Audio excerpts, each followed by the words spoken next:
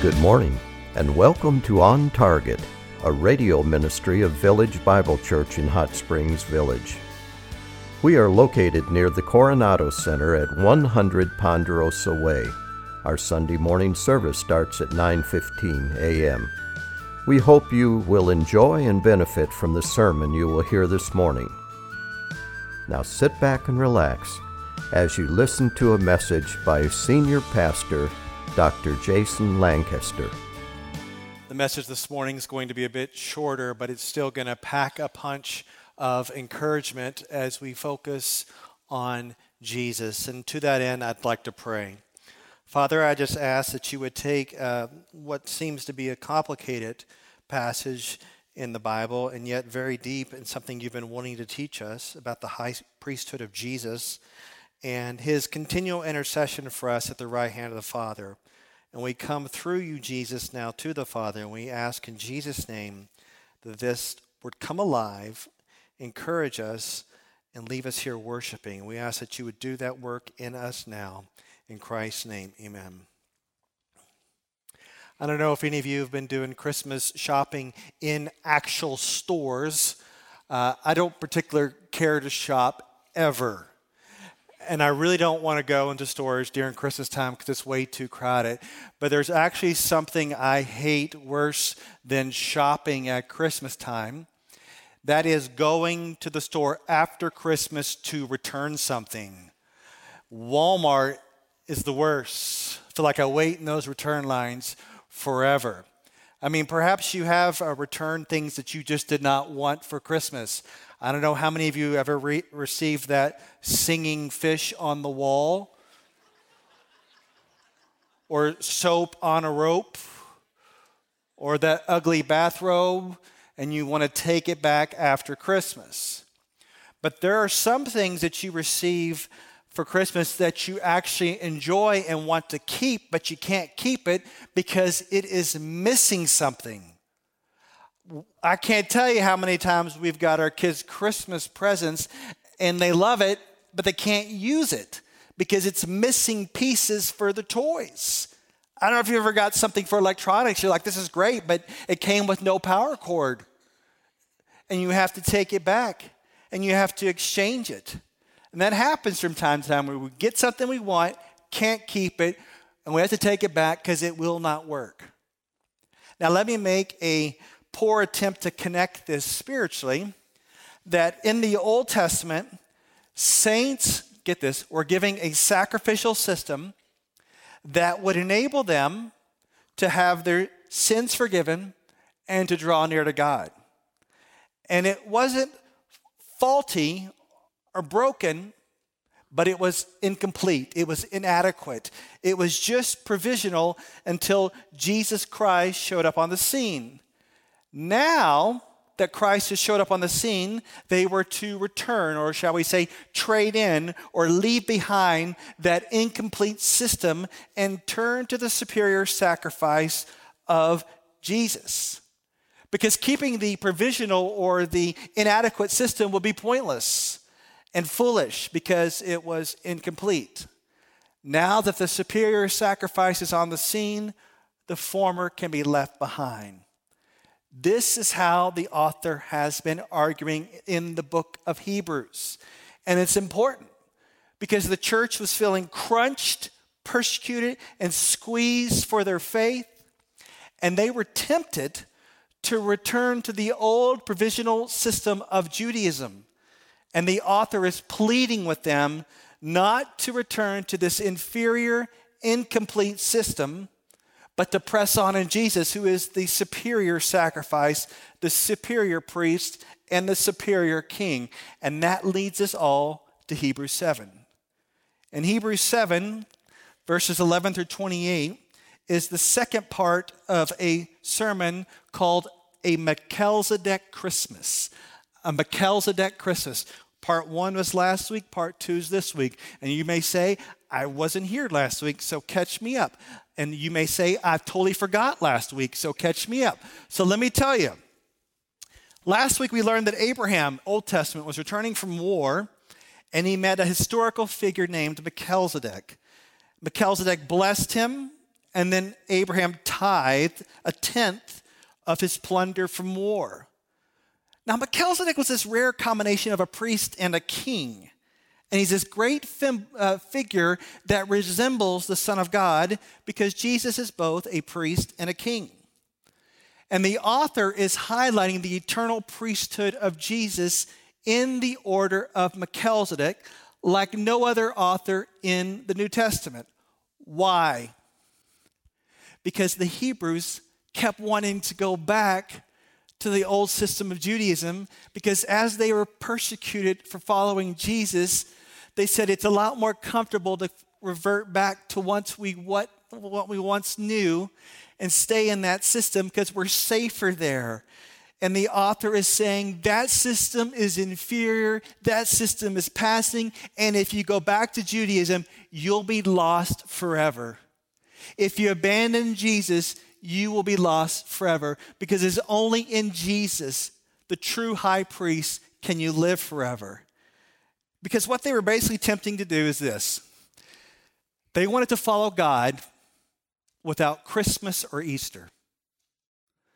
They wanted to follow God without Jesus being born and without Jesus dying and rising again. They wanted to follow God on their terms, Judaism, without Christmas or Easter. And the emphasis of chapter 7 is on the superiority of Jesus' eternal priesthood over the inferior priesthood of the Levites. Now, this is where we're going to go today. I want to show you these 4 points. This is where we're going to go.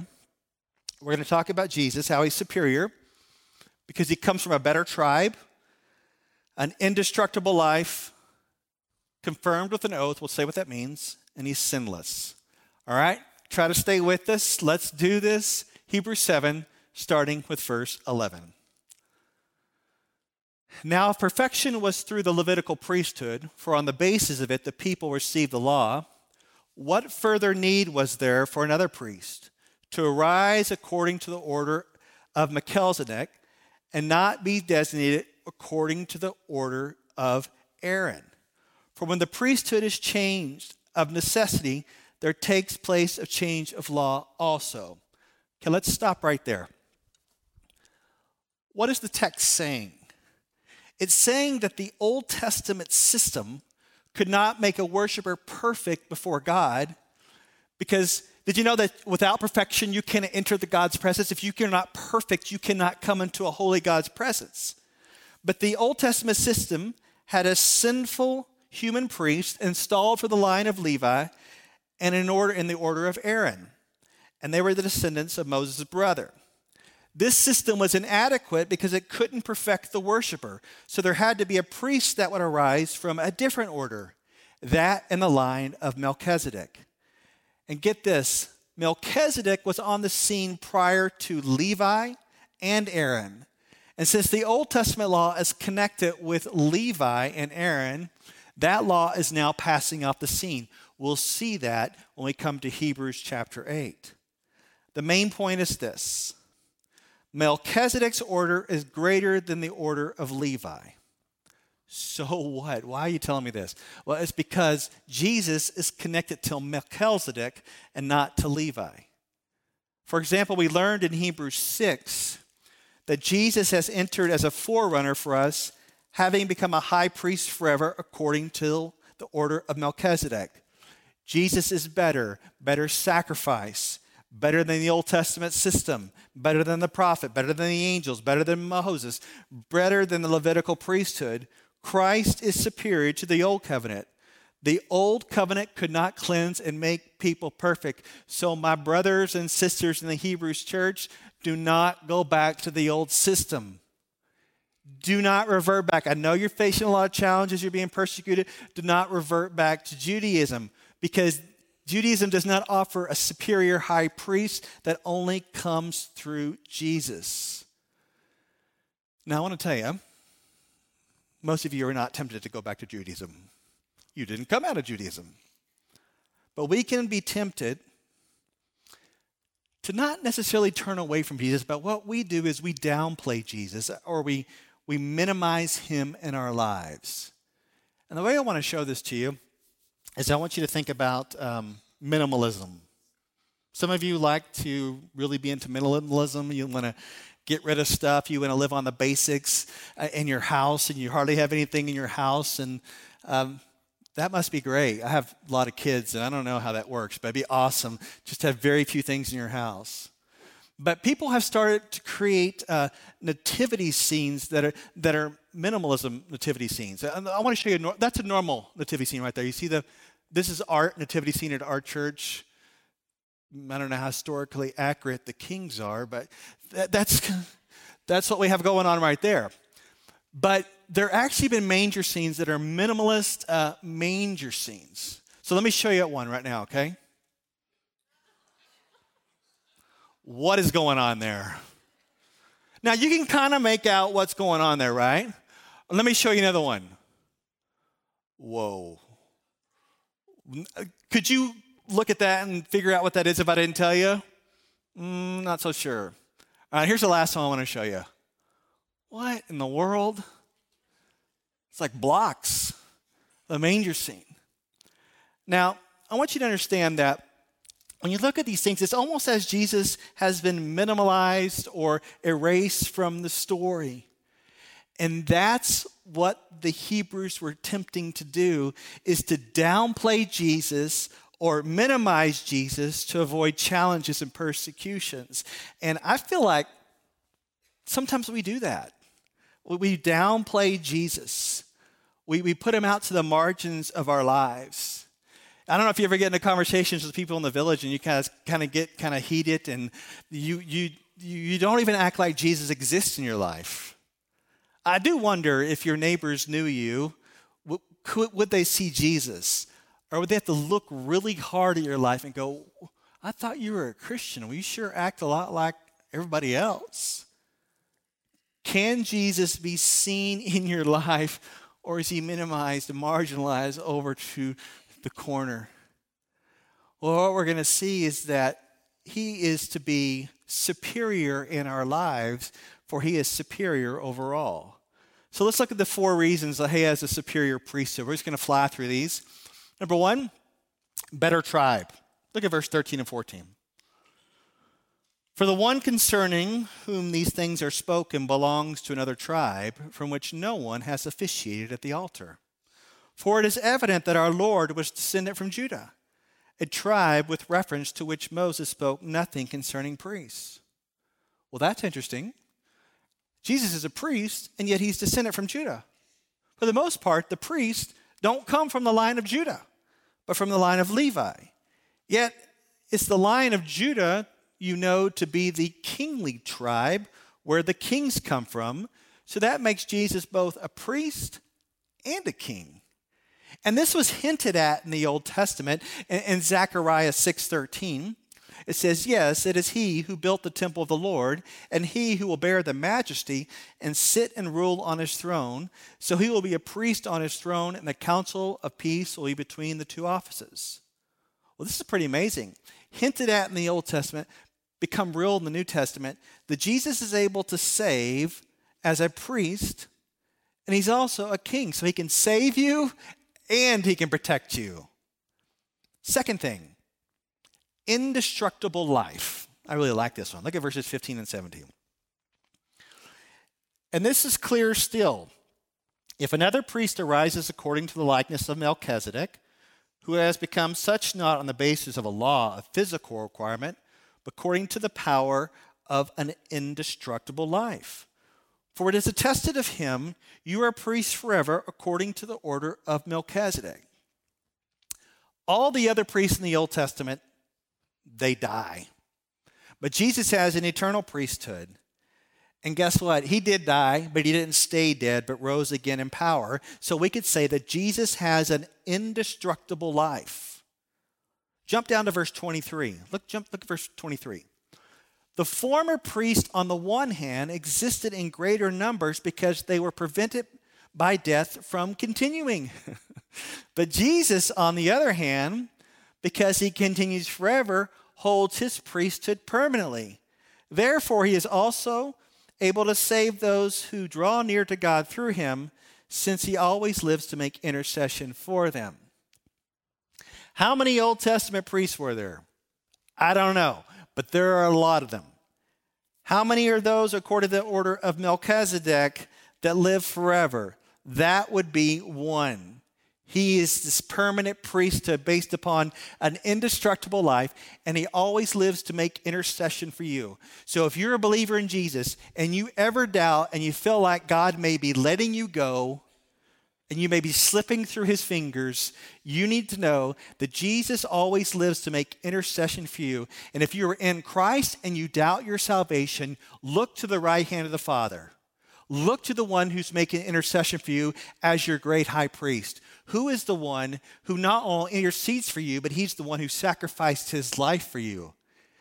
If you doubt your salvation, don't take a look at yourself, but take a look at your high priest, always interceding for you. It's encouraging. Number 3, confirmed with an oath. All right, jump back to verse 18. I know we're flying here. Confirmed with an oath. For on the one hand, there is a setting aside of a former commandment because of its weakness and uselessness. For the law made nothing perfect. And on the other hand, there is a bringing in of a better hope through which we draw near to God, and inasmuch as it was not without an oath. For they indeed became priests without an oath, but he with an oath through the one who said to him, the Lord has sworn and will not change his mind, you are a priest forever. So much more, also Jesus has become the guarantee of a better covenant. Boy, that's a lot of words in there. Think about it this way.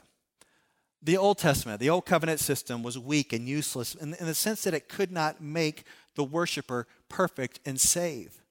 Now a better hope has come on the scene in which we draw near to God through Jesus. And God has made a promise and an oath to this priest that he will be a priest forever. So that God didn't promise the Old Testament priests that their priesthood would last forever, but he made that oath to Jesus. Meaning that there is no need to revert back to an inferior system. Don't go back to the ways of the Old Testament imperfect Mosaic system, but keep moving forward in Jesus. Don't minimalize him. Don't set him aside. Don't marginalize. Move forward completely in Jesus. And the last thing seen is that he's sinless. Look at verse 26. Verse 26. For it was fitting for us to have such a high priest, holy, innocent, undefiled, separated from sinners, and exalted above the heavens, who does not need daily, like those high priests, to offer up sacrifice, first for his own sin, and then for the sins of the people. Because this he did once for all when he offered up himself. For the law appoints men as high priests who are weak, but the word of the oath, which came after the law, appoints a son made perfect forever. Easy to understand. Old Testament priests, those in the line of Levi, they were weak. They were sinful. They were humans. They died. They even had to make sacrifices for their own sins before they could make sacrifices for the sins of others. And they had to do it over and over and over again. Jesus, how many sacrifices does he make? 1. Do we sacrifice Jesus over and over again? No, we do not. Why? 1 sacrifice is sufficient for the sins of people. And Jesus doesn't have to make a sacrifice for his own sins. He doesn't have any. Now, how crazy would this be? Here's some imagery here, okay? The Old Testament priest comes in, and he crawls up on the altar and he sacrifices himself. Would that do any good? No. Wouldn't do any good for him, wouldn't do any good for the Old Testament worshiper. That's what we're saying that Jesus did. He sacrificed himself, but it was sufficient because he was a perfect sacrifice, sinless sacrifice, and we know we have proof of it because God raised him from the dead. And the argument here is that Jesus, who is a high priest, who is holy, blameless, pure, set apart from sinners, exalted above the heavens, and has an indestructible life, no system on this earth that you can ever find can get you access to God. It's only through Jesus Christ. You want to compare other systems to him? Go right ahead. You want to put up other religions to him? Go right ahead. He will be superior over them all. He is the only one, perfect, sinless, risen from the dead, that you're going to find. And he's the only one at the right hand of the Father, continually interceding for you, giving you access straight to the Father now and forever. Why would you turn anywhere else? Why would you minimize Jesus? Why would you marginalize Jesus? He's the ultimate, he is the superior high priest. He died, rose again, he ascended to the Father. So right now, every single person can come to him through faith and be received. Now I want you to think about baby Jesus. Baby Jesus. Think about baby Jesus. At Christmas time, we celebrate a lot of things about baby Jesus, right? But do we ever think that the baby is a high priest? The baby will grow up, perfect life, great God-man, a high priest. And I don't know where you're at, and I don't know what you're going through. I mean, I got some tough news this morning about someone that I deeply love turning away to some extent from the revealed will of the Word of God and being deceived. And I fear for every single person in here, because I don't care how solid you are. It's when things get hard and temptations rise that sometimes you will look for a reinterpretation of the Scriptures. And anytime you try to reinterpret the Scriptures to fit whatever's going on in your life, I guarantee you, you're marginalizing Jesus, you're minimizing Jesus, and you're in danger of falling away from Jesus. So I don't know where you are. I don't know what's going on. People listening, watching, I don't know what's going on in your life. But if there's any movement away from Jesus, be careful. Take heed. This past week, we had a staff Christmas party. You know, I really like our staff. I'm glad you do too. I really like being with them. Now, sometimes at staff Christmas parties, they have gift exchanges. And we did that. We gave each other gifts. But have you ever been to one of those staff Christmas party where you get a gift, but you can steal someone else's gift? Yeah, that's a lot of fun. It's in the Christmas spirit. So you can say, that's better. I want to exchange what I got for that. The word to the Hebrews is, don't do it. You have Jesus. And you may think that you can swap out Jesus for something else. Don't do it. It's inferior. And I want to leave you with this idea of an exchange. All right? I don't know if you understand how great this is. The Word of God is saying, my brothers and sisters, you can make 3 exchanges here. Okay? You can exchange your old ways of approaching God through whatever religious manner you used to do that, and you can exchange that for complete, total access through Jesus alone. I know some of you were raised in certain traditions where you had to jump through hoops, and maybe if you were good enough, God would like you and maybe accept you when you die. And if not, you could still work out some issues and maybe he would accept you. You can exchange all that hoop jumping, gotta be good for God to like you, and you can be saved by grace alone, through faith alone, in the finished work of Christ alone. Complete acceptance through faith in Jesus. The second thing you can exchange, and I love this. This is the great exchange talking about in the book of Romans and throughout the New Testament. You can exchange your life of sin for Christ's life of righteousness. Did you know that in the cross, this great exchange took place? That on the cross, Jesus gets your sin and you get his righteousness? There is no better gift exchange in history than that. That is a good deal, right? That someone would take on my sin and give me his righteousness. I'll take that deal anytime. And that's what happened. On the cross, bearing the wrath of God for my sin, not his own. And yet I'm clothed in his righteousness through faith. Amazing. And the last exchange I want to leave with you is this. Jesus says, give me your burdens and I'll give you my peace. Cast all your cares upon him, for he cares for you. And I don't know what you're carrying this morning and what you plan to carry through Christmas that may be weighing you down.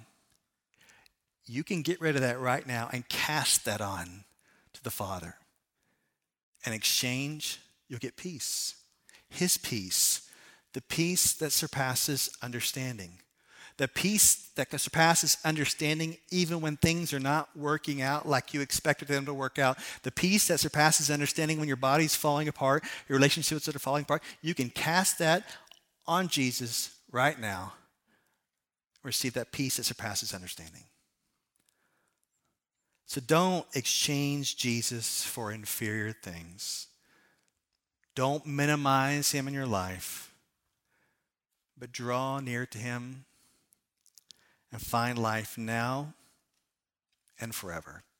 Let's pray.